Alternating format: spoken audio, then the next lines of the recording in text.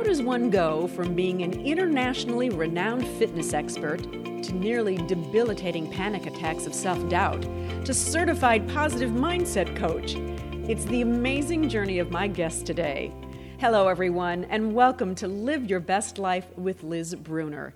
I'm Liz, and I'm thrilled to have joining me today Petra Kolber. Petra, welcome to my podcast. It's such a thrill to be here. Thank you for having me, Liz. Soul speaker, movement motivator, and energetic educator. Those are just a few of the descriptions that characterize the work that you do now. Share with our listeners what all of that exactly means. You know, I think it's whether you move your life and your body through listening to podcasts like this, through reading books, through going for walks in nature. For me, the three things that we invite people to consider to move, to step into their best life, is their thoughts, obviously, their breath, which anchors them to the present moment, and then their body. And so if we can do that with a lightness and information, but yet it feels inspirational and meet people where they are, that's how I think we can all rise up together and move into our best possible future. Well, before all of this work that you're doing now, you were all about fitness. You left Northern England at the age of 16 and a half. You traveled the world with such companies as Reebok, Adidas, and Gatorade. You choreographed 60 award-winning videos and fitness programs. You were on TV. You were even on a Special K cereal box. What a high all of that must have been at that time, yes? It was. I think when I first started out, Liz, I had nothing to prove in a way. I'm this girl from Liverpool. The hardest thing I had to overcome was my accent because no one could understand me. But then outside of that, I was the new kid on the block. They called me Petra Cobbler. No one knew who I was. There was nothing to lose. And then what happened, I got very blessed. It was really luck meeting right time and opportunity, and maybe my accent has something to do with it. And then I partnered up with Reebok. And then I could mention very kindly, you didn't say they were VHS tapes, but that's how long I've been in fitness. And then I was, like you mentioned, I was noted in the New York Times as one of the most likely to succeed. I was on the back of a Special K box. And all of a sudden, Liz, I had this idea that to be worthy of this success, I needed to be different. I needed to know everything. I needed to look perfect. I needed to eat perfectly. And so then that enjoyment of just working out for fun and bringing people along the journey, it began unwillingly internally I felt like there was something I had to measure up to. No one, by the way, Liz, had ever said that to me. Reebok, everyone I was working with were more than happy with what I was doing.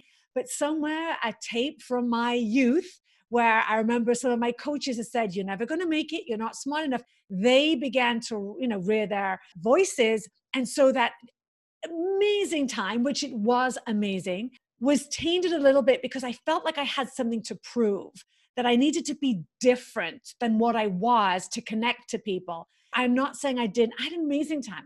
I got paid to go all around the world, but I always felt like I was 2 steps ahead of being in the moment, waiting for that person to ask me the question I didn't know, waiting to make a mistake.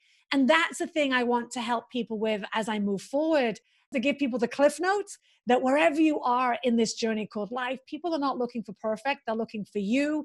And how do we connect through our cracks and bring people along for the journey? And it's so interesting that you talk about that, because certainly from the outside looking in, everybody would think you just had this most amazing life, but it really led, because of that self-doubt and those questions, to panic attacks. You realized you weren't happy. In fact, you write that you were downright terrified. And I do believe that there are a lot of people who suffer from those insecurities, or called outsider syndrome. You talked a little bit about where some of those fears came from. Take me back to your childhood. Did some of that stem from there as well? Because it often does for a lot of people. So I think there's 2 parts to it. There was a self-script that I wrote to myself saying to be worthy, because I felt like that imposter, right? Like, who am I really to be deserving of this success? So I had that going on. I'm a girl from Liverpool, or close to Liverpool. I never forget, Liz, the first time I met Americans.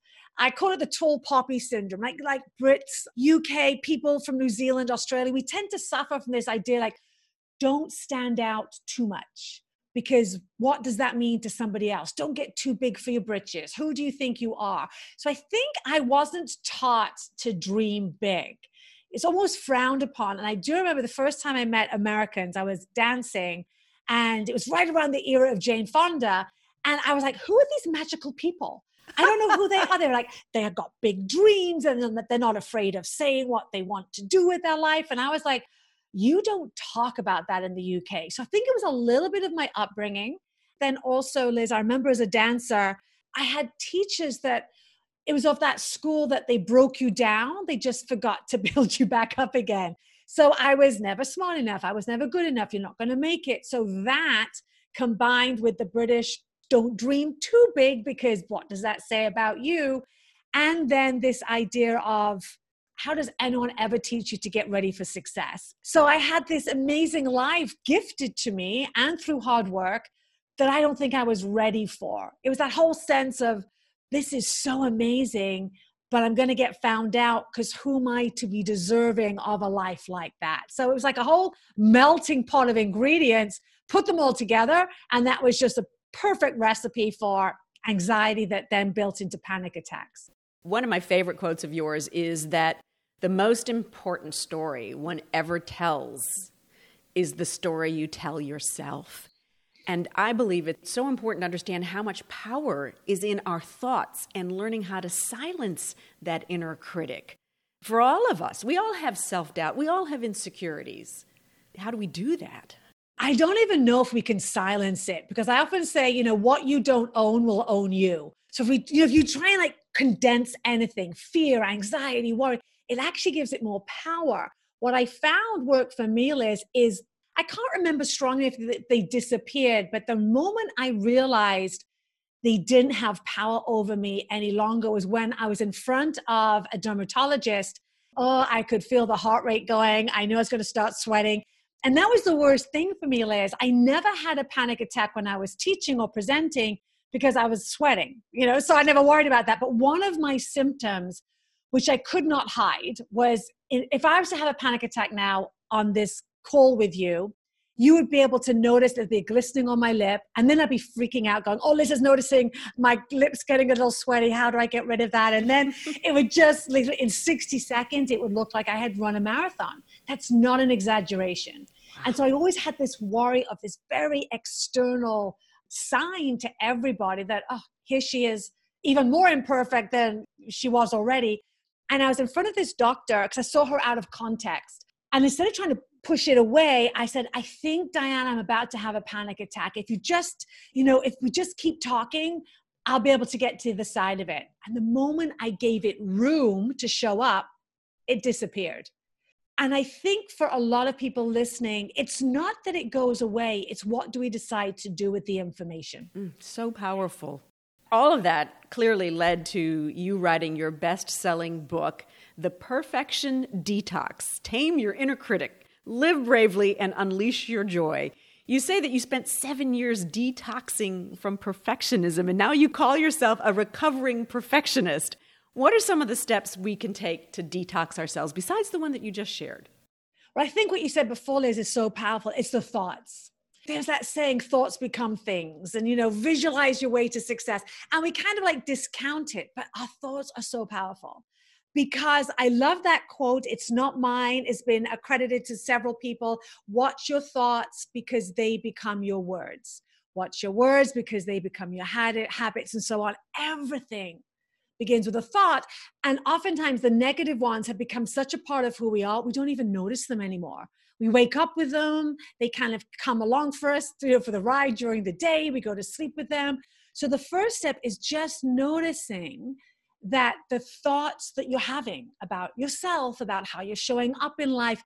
And I think the tricky thing right now in the world that we're living in right now is there is very true fear and uncertainty and anxiety. It's peeling that away from then the internal self-doubts and worries that I call them. So there's the real fear, real anxiety, real unknowing. And then there's the false fears, the false anxiety, the false unknowing, where we feel like we have to know everything before we take the leap. We feel like we have to have everything dialed in perfectly, say the perfect thing, write the perfect book, do the perfect podcast, you name it, whatever's important to you, perfect PTA meeting. Oh, it's exhausting. It is exhausting just hearing you say it. I know. And because we've become so used to that, we don't even think there's anything wrong with it. As a 2-time cancer survivor, fitness clearly still very much a part of your life. But now you focus into tapping into people's hearts, not just their bodies, and you touched on that a moment ago. With all your public speaking, your book, and your own podcast, which I love the title, which is Live Your Yes Life Now podcast, describe your show. Who do you have on your show? What do you talk about? It's conversations that help people remember everything that they are versus thinking that they have to change who they are. And recognizing they're not alone in the struggle. It's like the Wizard of Oz. You, my dear, had the power all along. And it's just giving people everyday reminders through conversations, through observation, that we're all in this together, that the struggle is real, and that you have every right to ride the ups and downs of life, but flourish and thrive on your terms. And I think the big one message I would love people to know, and like you do on your show, it's not about changing who you are. It's actually about becoming more of who you are.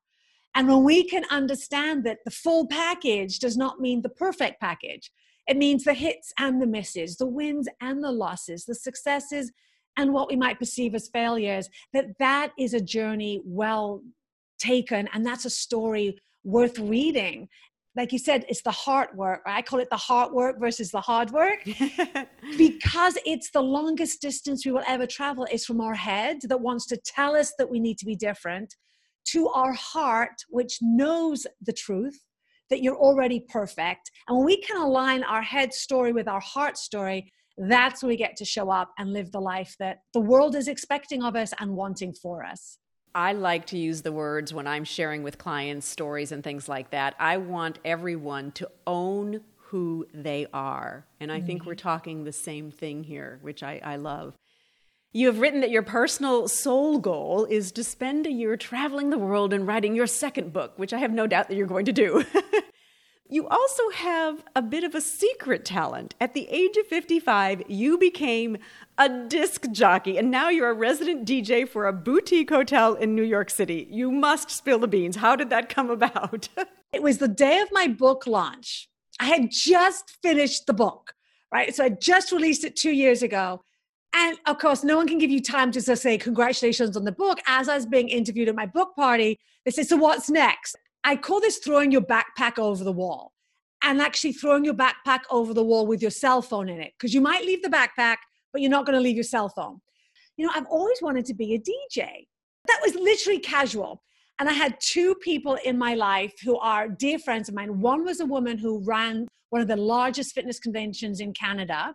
And then another friend of mine who's in the music business. And right after that, they came up to me and my friend Maureen Hagen said, how serious are you about this DJing thing? I'm like, I'm serious. I mean, I really hadn't given it two minds.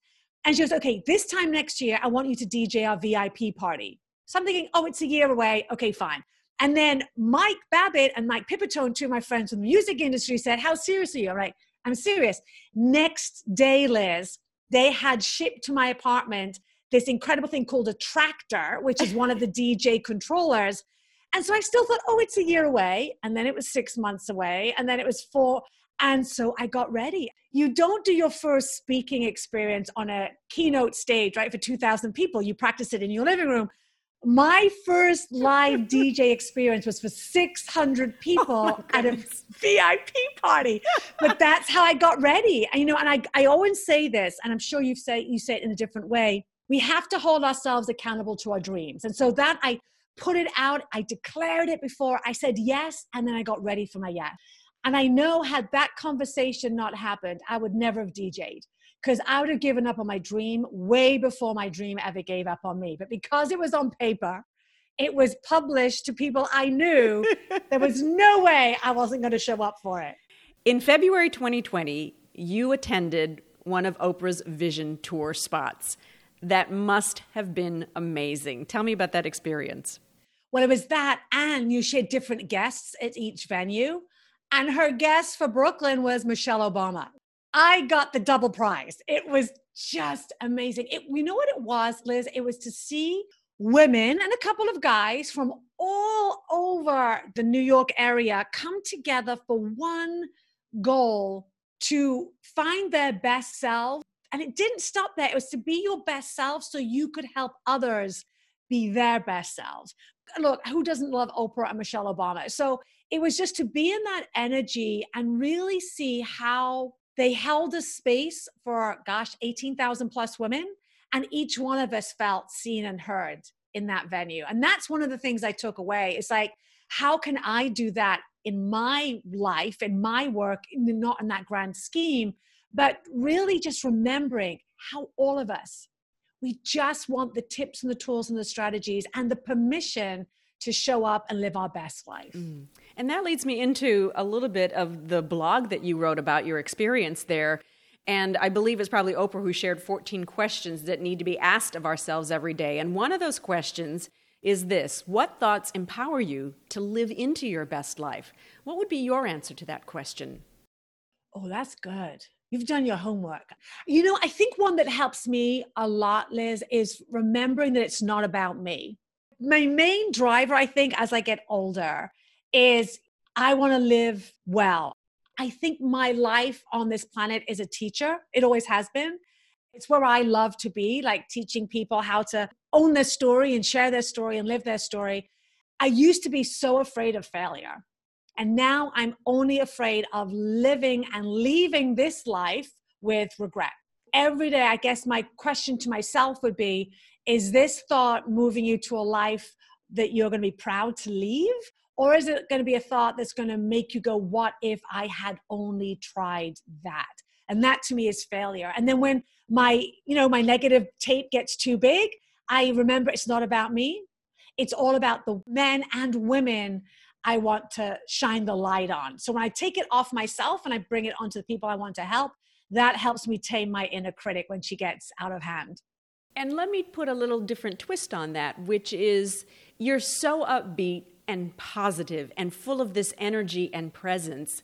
You are also a human being, and we all have days when we're ups and downs and things aren't going as well. And we, I don't want to say have a failure, but the happiness barometer has taken a dip for whatever reason. How do you get yourself back up to that high point? I think for me, Liz, it's so interesting because my history was movement. So when I was teaching fitness, it wasn't even anything I had to think about. You know, I was paid to go and work out, and that's changed as a writer and even as a DJ and as a podcast host. A lot of my time is spent in my brain and creating. And for me, the fastest way, and it just happened to me like a couple of days ago, I was like, why am I feeling so out of sorts? And yes, it's what's happening in the world, but it was more than that. And so the fastest way is to get up and get moving. When I'm not moving my body, my brain goes on to overdrive. I'm very lucky. I live near Central Park. So it's as simple as just getting up and taking a walk in nature. And then everything seems more doable. So for me, that really is the biggest thing. When I'm not moving my body, it's the worst place for my happiness and my health. And when I go and do keynotes, I often say, my job in the fitness industry was to move you. And we're all sitting. I call it, we're professional sitters. And so I say it's my job to scare the sit out of you, because we sit so much. And again, for our future and our dreams and our hearts and our vision, worst place. So for me, it's moving my body. And that helps me move my thoughts back into a more positive space. I agree 100%. I love getting out and moving because even though I may not feel like it in the moment, I always feel better after I've done it. If you'd like to learn more about Petra, I encourage all of you to head over to her website, petrakolber.com, and that's petrakolber.com, petrakolber.com. And while you're there, download her free Confidence Catalyst workbook. Petra, as a self-described happiness facilitator, I can't thank you enough for sharing your joy and happiness with all of us today. It's been delightful. Thank you so much for having me. I really, really appreciate the time. Both Petra and I want each of you to live your best life. And thank you so much for tuning in. I invite you to become a subscriber and let us know what is inspiring you to live your best life. Until next time, be well. This podcast is brought to you in part by Fast Twitch Media, helping people tell their stories and giving them worldwide reach. The future is in the cloud, and Fast Twitch Media can take you there. Be your best digital self. Check out fasttwitchmedia.space.